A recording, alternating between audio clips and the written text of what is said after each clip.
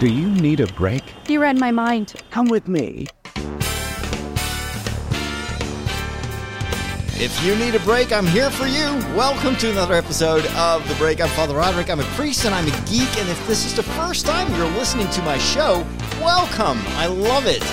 I hope you're going to have a blast. I always love to talk about so many different things, movies, TV shows, science fiction, Star Wars, Star Trek, and so much more. So sit back, relax, and enjoy. This episode is brought to you thanks to my wonderful Patreon community. If you want to take a look and maybe even join them, you can join for free, and you can also become a monthly subscriber, or, well, subscriber, that sounds as if, like, you're... No, it's like a monthly contributor. Take a look at patreon.com/Father Roderick, and soon there will be even another way to join my community, but we're still working on the website and on implementing how we're going to do that. And I also have an email newsletter before I forget it. It's the Diary of a Media Priest. I call myself a media priest because I work in the media as a priest. And multiple times per week, I write these little stories about stuff that I've witnessed and travels, or when I visit like a fantasy festival or a Star Wars convention. I write about that. I make these little stories, and if you're interested in that, I have an additional reason to sign up for that email newsletter, and that is that as you probably have already heard, I've written a book, and it's a book about Lent. We are currently in the second week of Lent, this 40-day period that prepares us for the Feast of Easter, and I wanted to write a book about the Lord of the Rings, Tolkien, and Lent, and so that's what I did for about a week. I worked on creating this book. It's got, I think, really, really nice illustrations that I didn't make myself, but I had AI create them on the basis of my prompts. It was a lot of fun to figure out how to create these kind of the Middle Earth vibe, even though this AI image generation is all over the place, and you get sometimes the weirdest results. But with a bit of patience, I think the results are quite nice. And the book is actually giving you like 40 tips, 40 suggestions of what you can do in this time of Lent to grow in your life, to grow in your relationship with people around you, with God. And it's all linked to the story of Frodo and the Ring. It's available for free for anyone who joins my email newsletter. Go to mediapriest.com/Lent. So that's mediapriest.com/Lent to sign up. And if you are Dutch and you want to sign up for the Dutch version of my diary, then you can go to mediapriester.nl/vasten. mediapriester.nl/vasten. Sorry for the Klingon, but that's because I know I have Dutch listeners and they might prefer the Dutch version of my mailings. It was a lot of fun. We'll talk a little bit more about the book and about the first reactions, but first we need to move not to Middle Earth, but to that galaxy far, far away. A long time ago, in a galaxy far, far away. So, The Bad Batch premiered last week with 3 episodes. I love it when Star Wars kicks off another series with like a 2-parter or even a 3-parter, so you get into the story right away. The downside is there are 3 episodes to watch, and I don't always have the time to watch them all in a row, but I've watched the first 2 episodes of the 3rd season of The Bad Batch. For those of you that are non-initiated yet, let me give you a quick rundown. The Bad Batch is about a group of clone warriors. The clones used to be the good guys because they were used to fight the separatists, but of course you know that Emperor Palpatine has his hands everywhere, and he's pulling the strings in the background, so at one point he gives the Order 66, and a microchip in the head of all these clone warriors switches on, and they start killing all the Jedi. That's why Luke Skywalker is like one of the few Jedi that is still alive at the beginning of A New Hope. But these clone warriors had, a whole story that has never been told. And this particular series, it's an animated series, tells the stories about these 4 or 5 clone troopers that were slightly, they didn't work out. They weren't perfect clones. They all had like special abilities and also flaws. And so that's why they were called the Bad Batch. It's like basically they should have been exterminated, and yet it's because they are so unique, because they're clones, but they're very different from one another, that they actually form a really great team. They find this young girl, Omega, and she also turns out to be a clone, which is very surprising. We will learn more about all the cloning that was taking place beyond the scope of what we saw in the prequels. And this young girl is basically their sister. She is older than the Clone Warriors, even though physically she's still a teenager. And so she joins her brothers and start to unravel bit by bit everything that the Emperor is secretly planning with the cloning, and maybe there will be connections. We still need to see this, how this story will unfold. But it's probable that there will at least be some clues given as to how the Emperor in the sequels returned. It's just a throwaway line by Poe Dameron of somehow the Emperor returned, but we know that he used cloning technology to bring himself back or to give himself a new body. And I wouldn't be surprised if the Bad Batch, because in this third season it focuses on the whole cloning and the background of Omega and the Bad Batch, that will somehow tie into the sequels. This is what Star Wars does really well. The movies all were full of plot holes, full of even when George Lucas created the original trilogy, he had no idea what he was doing. I saw a video, and that brought me back immediately, like 20 years ago, and it was still like it was taped from TV. I think I saw it on TikTok or maybe on YouTube, and it was a camera crew following George Lucas on the first day that he went to work on the script for The Phantom Menace.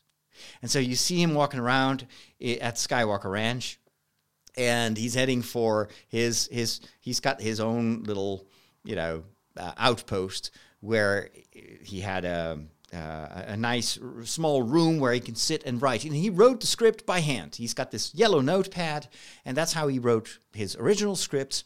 And then he tells the camera crew, I just brought my daughters to school, and it's kind of been a bit of a hectic time, but today I am committed to start writing The Phantom Menace. But how do I begin this story? And then he goes on by explaining that when he pitched his script for A New Hope, he had written a backstory because he wanted to, and this is very common in the movie industry, when you develop a story or a script, you develop more than just the lines that will end up in a movie. You have to kind of work out where the characters in your story come from, what is their past, what is their background. And so George Lucas had given some thought as to what happened before A New Hope. Because as you know, A New Hope just plunges you straight into the action. We meet this farm boy, there's this princess. Where do these people come from? Obi-Wan Kenobi, when he first talks to Luke Skywalker after he rescues them from the Sand People, says, again, in a throwaway line, your father, I fought with your father in the Clone Wars. And when that movie came out, nobody had a clue what those Clone Wars were about. I imagined it was something like, at first, when I was a child, it didn't even register. I was so mesmerized by the lightsaber, I had no idea what the old man was talking about. But later on, when I rewatched the movie over and over again, I started to think, well, what could these Clone Wars be? And I always pictured it as a war against clones, or something like a classic science fiction. Like you've got the creepy clones, and then you've got the Jedi, or like killing all the clones. And it turns out that George Lucas himself had almost no idea what that was. He had written, I think, around 12 or 14 pages of back history, or how do you say that? Of like a very, very, very rudimentary idea of what happened before A New Hope. And then you get that first day of writing, and he's like, yeah. So what am I going to do? I have no idea how I'm going to do that. I have the big overall lines. I kind of know what happened, but it has no plot. You don't have the characters. I don't have the intricacies and the relationships and the tension and the resolutions and what all happened. I need to come up with all of that, and that is I think so. That's so great about the creative process. We all take it for granted that he had everything thought out, but he had no clue when he started writing. But that's the beauty of creativity. The story just emerged as if it had already been there for forever. And what happened later on, the sequels, you know the history of the sequels and how messy that process was, where they just hired J.J. Abrams because they wanted something, just do something Star Wars, just whatever. And J.J. Abrams didn't know how the story would unfold. And then they handed it over to Rian Johnson, and Ryan was like, okay, so do you have a plan for what happens next? And J.J. was like, no, just do whatever. And so Johnson, he took the story, did a totally different take on all the events, surprised everyone, shocked a lot of Star Wars fans. And then they had Trevorrow, who had developed a script for the third movie, and Disney didn't like it at all. So they basically said to him, thank you so much, but we'll go in another direction. What are we going to do now? All right, let's just rehire JJ because he did the first story, so he can probably wrap it up. And then J.J. Abrams was like, okay, so now I have a problem because I had certain ideas of where the story would go, but then The Last Jedi took it in such a different direction. How am I going to tie all this up? So it's very messy. And I think a lot of the criticism on the sequels is linked to that. You know, you feel that they don't really know what they're doing. They kind of wrap it up, but there's so many plot holes. There's so many unlikely things. But this is what makes Star Wars also so interesting as a creative process, because afterwards, they start filling in all these things. They start explaining. They start adding information. And they do this through The Mandalorian, through the Book of Boba Fett, through the Clone Wars animated series. And it just, you have this whole tapestry that starts to develop. It's like a cobweb of new information, of new story threads. Who would have ever thought that they would bring back Anakin Skywalker? And they would tie him into, and I'm talking about Hayden Christensen's Anakin Skywalker, and that they would link him to this animated character of Ahsoka in a live action series, and it just fits, it just matches, and it's like so incredibly impressive how they were able to tie everything together and make it feel much more organic than it was originally planned. I'm always surprised at how they do that, how they fill in the blanks. And so with The Bad Batch, this is also one of the reasons that I love that show, because it takes this simple idea of you've got all these cloned warriors. What would happen if some of these clones were faulty? Can we make a story out of that? And when they first pitched it, I was like, yeah, that sounds fun for like 3 episodes, which is originally what they did in the Clone Wars. It was just 1 or 2 episodes, but everybody loved it. And that's when Disney started to think, and Dave Filoni, like, maybe there's more there. Maybe we can develop this into a story. And then, you know, the story itself grows and changes and evolves. And now you get this 3rd season where I have to say, I've seen the first 2 episodes, as I mentioned, and it's really good. I love the first episode. It takes place in a prison. So Omega is imprisoned by the Empire, and it has the same kind of oppressive feeling as we saw in Andor, in the episodes that take place in the prison in Andor. It's slightly more kid-friendly, but it's the same kind of story. I always love these prison stories and how is she going to escape. And what I also really appreciate is how Omega is kind of the embodiment of the values of Star Wars.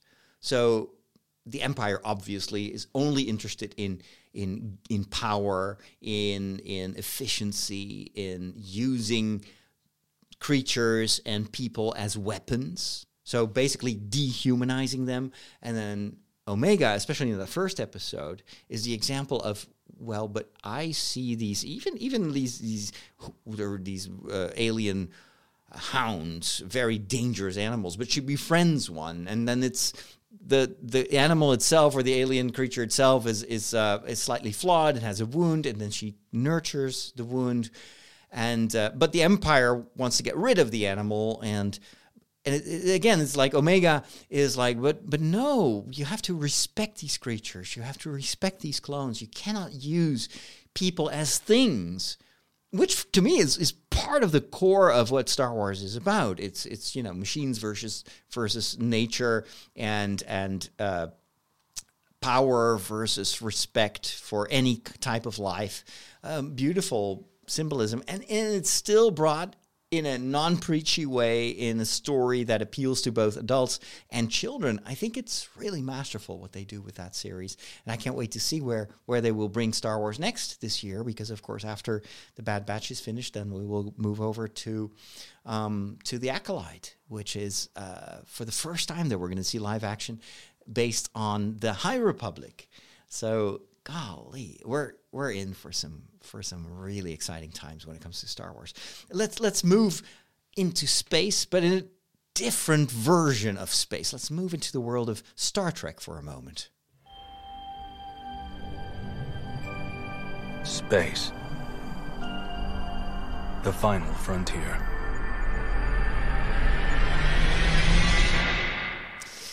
Unfortunately, we have some sad news from the world of Star Trek, because one of the actors that was involved in multiple roles in Star Trek Discovery has died just the other day at the age of only 49 years old.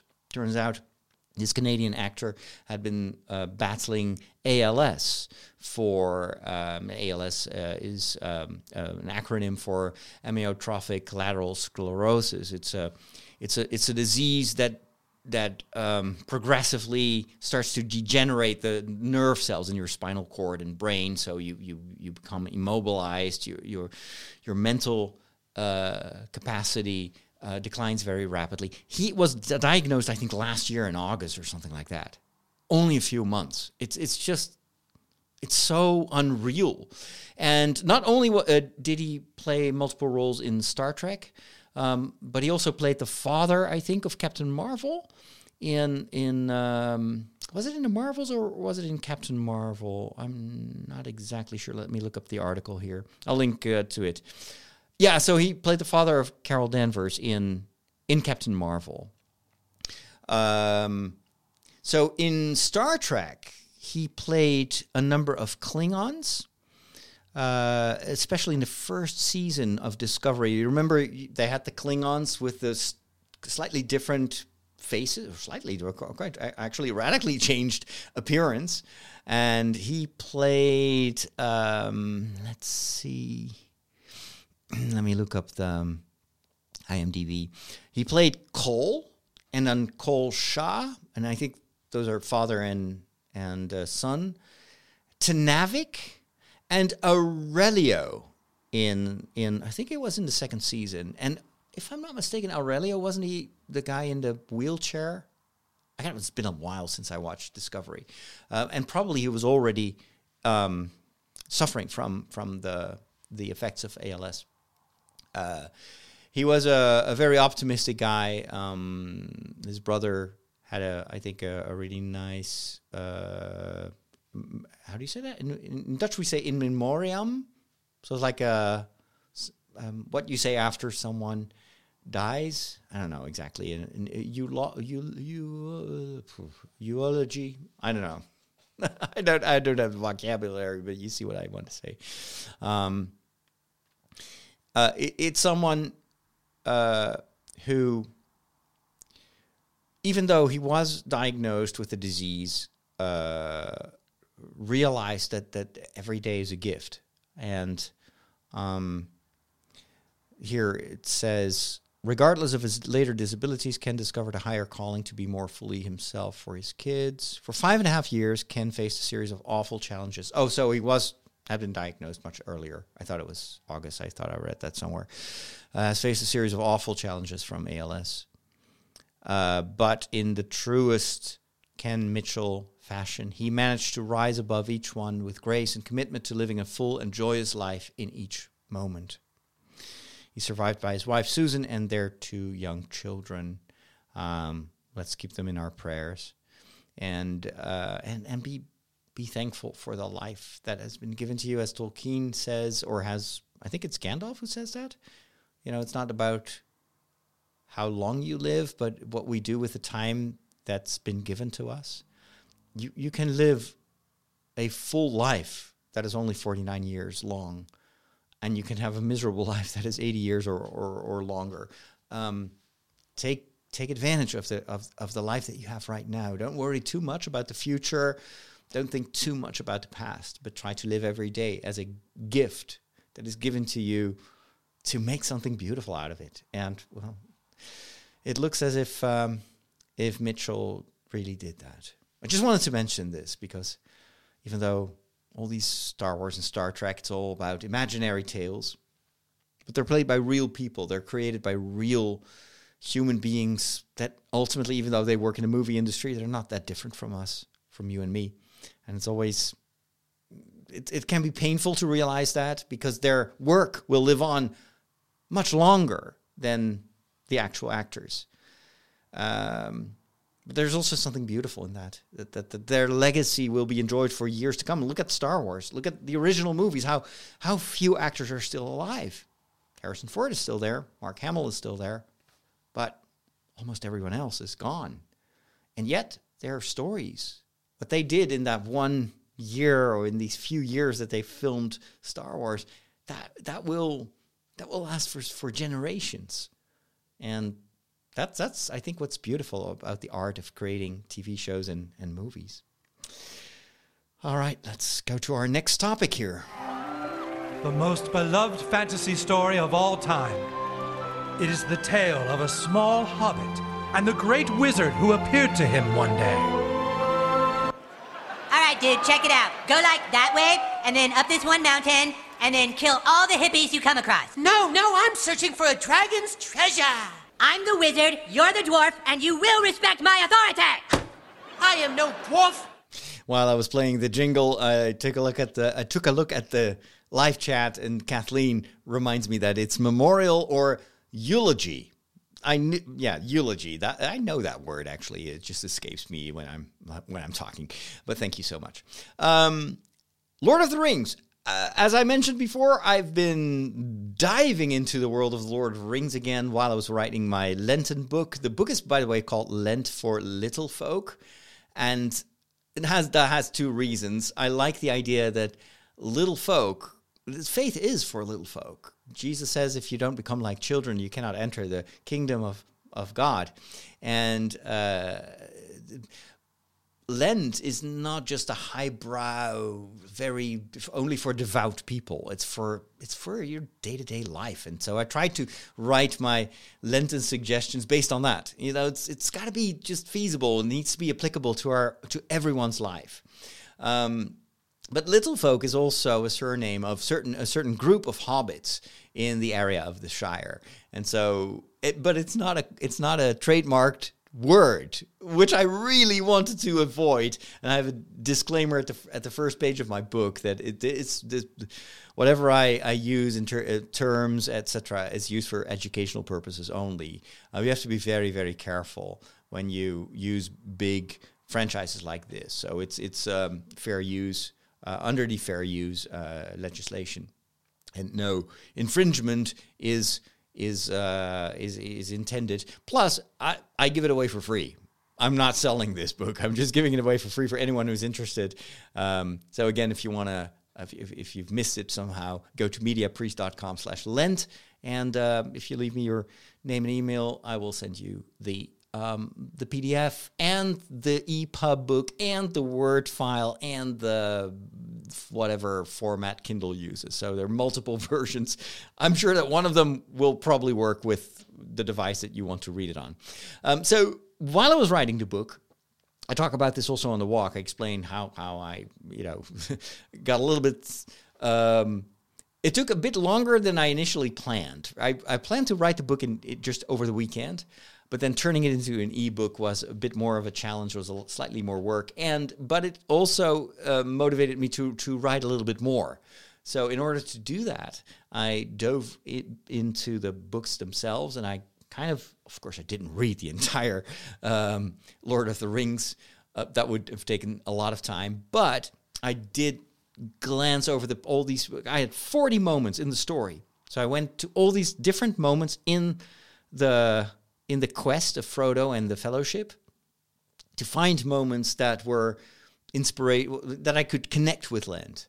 And so, bit by bit, over the past week, I worked my way through the books again, and that was a wonderful experience, because it's been a while since I actually read the book. And I deliberately say book because it was intended as one book. It was published as 3 tomes, 3 volumes, The Fellowship of the Ring and the Two Towers and The Return of the King. But it is one book. And even if you look at the how do you call it? The table of contents, you will see that it's actually one big story. But because I was looking for those 40 moments, it constantly brought me back to the text, and I realized again how different the book can be from the movies.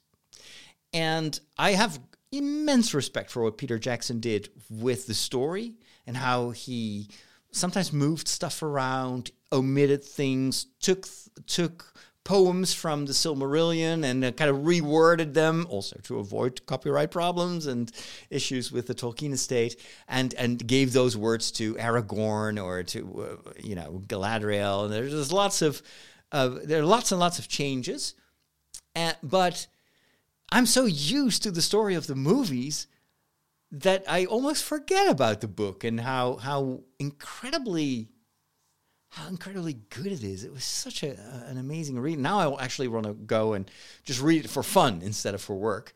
And I also really want to go back and rewatch the movies. I know the first movie. That was my computer's making some noise here. The first movie is the one I've seen the most. And The Return of the King is the movie that I watched the least. I don't know why. It's probably because these movies are like 3.5 hours long if you watch the extended version. But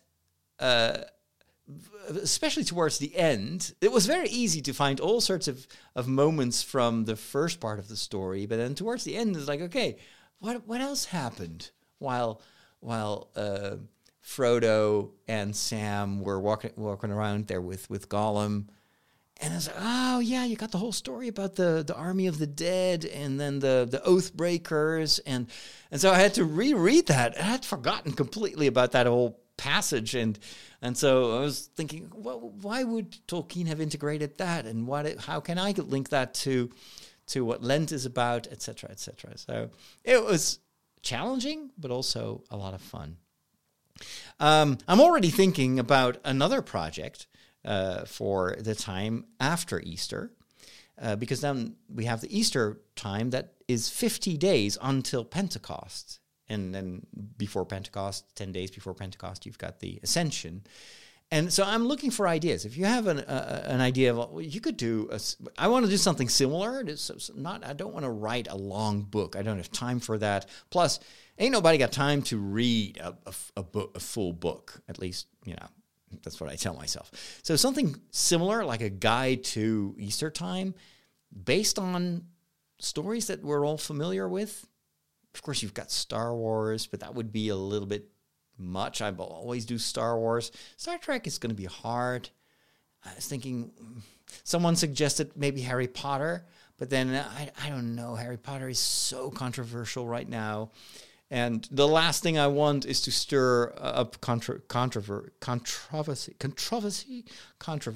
I don't want people to fight online about why or I should have or shouldn't have used Harry Potter. But there are probably other stories as well.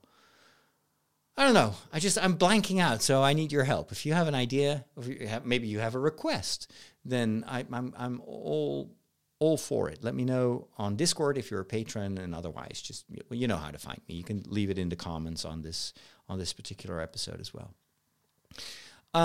What else was I going to talk about? Oh, well, no, I'll talk about that in the second part of the show.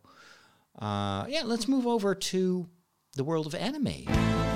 Japanimation. Cool. I'm not exactly going to talk about Japanese animation, but I am going to talk about a series that is very close to the world of anime, and that is the fantastic animated series Avatar. not talking about the blue guys and girls, but I'm talking about Avatar: The Last Airbender, which was there before James Cameron came up with this idea of all these blue aliens. So I kind of still think it's so confusing that we have two big IPs all having the same name, Avatar. And, well, anyway, so Avatar: The Last Airbender is a story about it's a bit like the Dalai Lama, where the adherents to that particular religion, or I'm not even sure if it's a religion, they see the Dalai Lama as the reincarnation of the same person through time. And so when the Dalai Lama dies, they're going to search for, where is he going to reincarnate? Who's going to be the next Dalai Lama? It's not like the Pope, like we're looking for a new Pope. No, it's the same guy in a different body. Kind of, I don't know, not really compatible with the Christian view on life and eternal life, plus also the uniqueness of the human soul. But Avatar: The Last Airbender takes that idea and turns it into more of a fairy tale story where there are four factions or four peoples in the world of Avatar, or nations. They're called nations. You've got the Water Nation, the Earth Nation, the Fire Nation, and the Wind Nation. And they each take turns to be the bedrock for the next Avatar. So, one period of time it can be the Fire Nation, and then the next Avatar won't be born among the Fire Nation people, but among the Water Nation people, etc. So there's a bit of a balance there.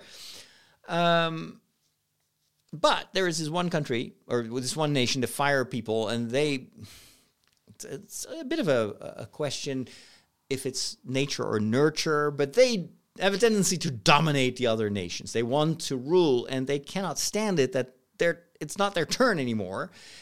And so they developed a plan to go kill all the people of the Water, the Air Nation. The Airbenders. So these are people that are actually able to manipulate the element that is symbolic for their nation. So the Airbenders are able to use the air and the wind to fight and to build and to fly and whatnot. So the Fire Nation knows that the next Avatar is going to be one of the Airbenders. And what they then do is they eradicate all the Airbenders, except for this one boy.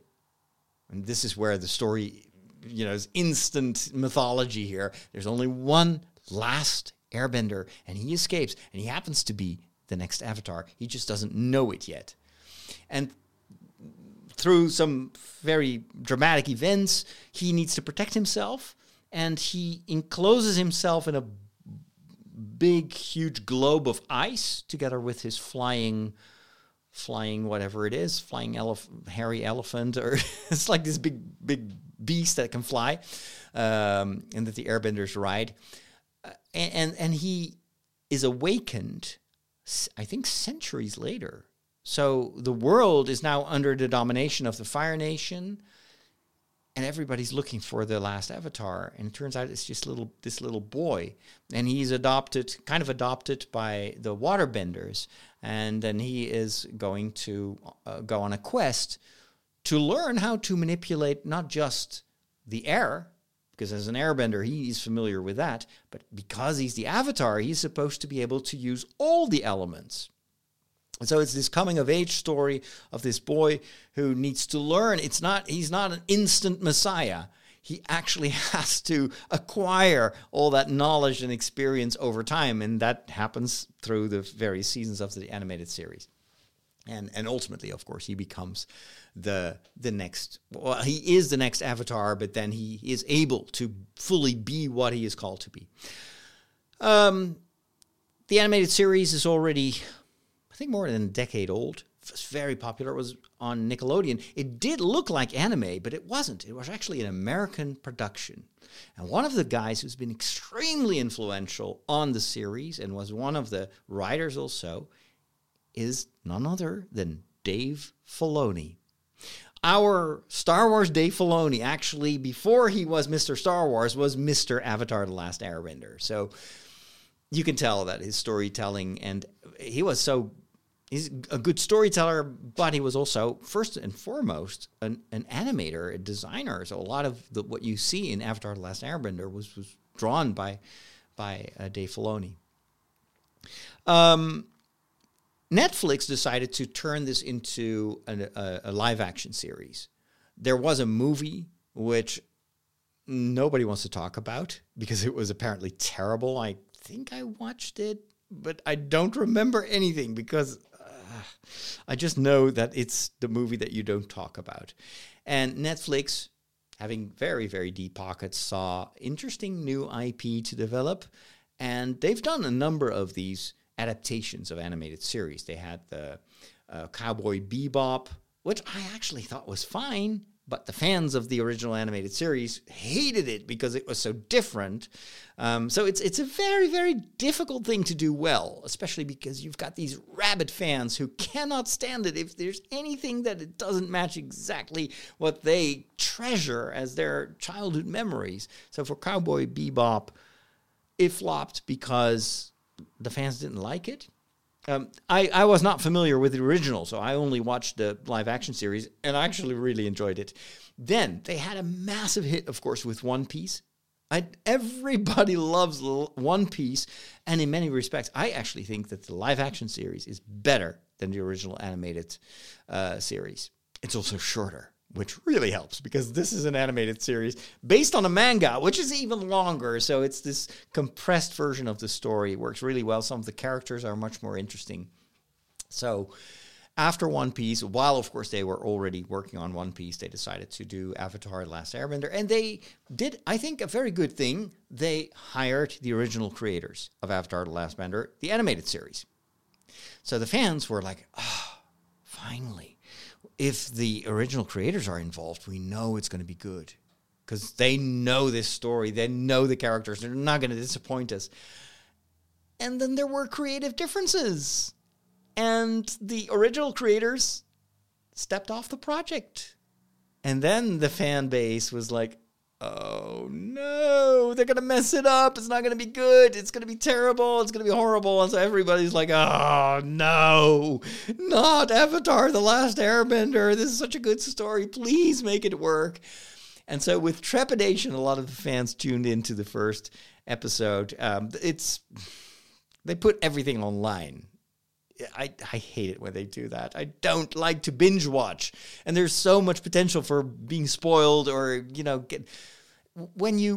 I don't know why Netflix does that. It's so stupid. If you publish it episode per episode or do what Disney does, just give us 2 or 3 episodes to begin with and then roll it out. You can still control the buzz around a series like this. But if you put everything online at once, the people that don't like it start to hate on it, and then nobody will watch it anymore because you get all this, chat around the movie, around the series that it's not good. I always go into these things with an open mind. I was like, I don't know, I'm not a rabid fan of this. I love the animated series, but I also don't mind when the story is done differently. It's like with The Hobbit and The Lord of the Rings. The books are amazing, but the movies are equally amazing. Even The Hobbit, I really like the Hobbit movies. Yeah, they had flaws and they weren't as good as The Lord of the Rings, but still, dude, those movies were awesome. And that's how I approached Avatar: The Last Airbender. I watched the first episode, live action episode. These episodes are 1 hour long, thankfully, because I like that duration. It's almost like a theatrical release. And I was blown away. It looks so good. I thought the casting of the characters was done very, very well. They all kind of felt very much like their animated counterparts. We're talking child actors also. And a lot of the critics were very harsh. And the boy who plays Avatar is like, yeah, he's like, his lines sound too rehearsed. And I'm thinking, but it's a child. It's a kid. He does a terrific job. I mean, and I'm reminded of all the hate that Jake Lloyd got for his depiction of Anakin Skywalker. And I was like, be careful. We're talking about children. Don't do this. Don't be too vicious in your hatred. We're still talking about a massive creative endeavor. Try to be open-minded. Try to appreciate it for what it is. What I often lack, and this is also what I often see with Star Wars, is that as soon as the end result is not what people expect, it's not corresponding to their imaginary version, then they don't like it at all. And it's like all or nothing. I'm not against criticism and creative criticism. It's perfectly fine to do like a balanced review and say, well, I think this element is, they could have done this better, or I don't understand these choices. I do the same with the Wheel of Time. When I look at the TV series, I see a lot of flaws, but I also appreciate it for what it is. It's still an amazing story, and it's also very well acted, and for the budget, pretty decent special effects and world building. There's a lot to love, and I wish that we as fans could be more nuanced and just weigh both aspects. Even if you don't like the Star Wars sequels, there's still a lot there that is pretty cool. But it's not just black and white. It's not just I love everything or I hate everything. So with Avatar: The Last Airbender, I've only seen the first episode. There was like so much to love. Is it exactly like the original animated series? No, thankfully not. No, Siri thinks that I'm talking to Siri. No, I'm not talking to you. Please go away. But this gives people a reason to go watch the animated series. So everybody wins. And then you have the fun of comparing the two and seeing the different creative choices that people have made. That's what I love about this series. I am very pleasantly surprised. I think the intended audience is, it's not the hardcore fans. Obviously, that is an important group to cater to. But this is a series, I would say, for slightly older children. It is more violent than the animated series, especially the attack by the fire people of the Airbenders. I was like, whoa, okay, this is more Game of Thrones than Lord of the Rings. This is pretty gruesome. But I don't know, maybe kids nowadays are more used to that kind of stuff. I don't know. I wouldn't worry too much about it, but I think this is going to work, this series, and I really hope that they can do the entire run of the season. I don't know how many seasons they planned. I assume 3. And I hope that we can see all of them, just like I hope that we will see multiple seasons of One Piece also. It is a bit tricky because, of course, you've got child actors and they grow up, and so you have this kind of limited time span during which you can do projects like this. But I'm hoping at least for a 3-season run. That would be wonderful. And I hope that a lot of people will actually really like it. All right, so that wraps it up for this episode of The Break. There will be more if you are part of my Patreon community. I have the premium versions of the show, which is basically just more banter by the same guy that you've been listening to for about, 43 minutes now. So I'm going to talk a little bit more about books. And I need to review Baldur's Gate 3. So that's coming up for the premium version of the show. And I got a demo of the Apple Vision Pro. And I have thoughts. So all that and more coming up in the premium version. If you want to join my Patreon community, go to patreon.com/FatherRoderick. Everyone who joins one of it doesn't matter which tier you join, you will get the premium edition of The Break. Thanks so much for spending some time with me. I enjoyed it. I hope that was the same with you. Again, if you want to be inspired during this time of Lent by the story of Tolkien, take a look at my book at mediapriest.com/Lent. I hope you sign up, and then I hope you enjoy also my my weekly diary entries with these stories. I've got a lot of stories to tell and to share, and I hope you like it. All right, talk to you soon. Take care. God bless. Have a wonderful second week of Lent.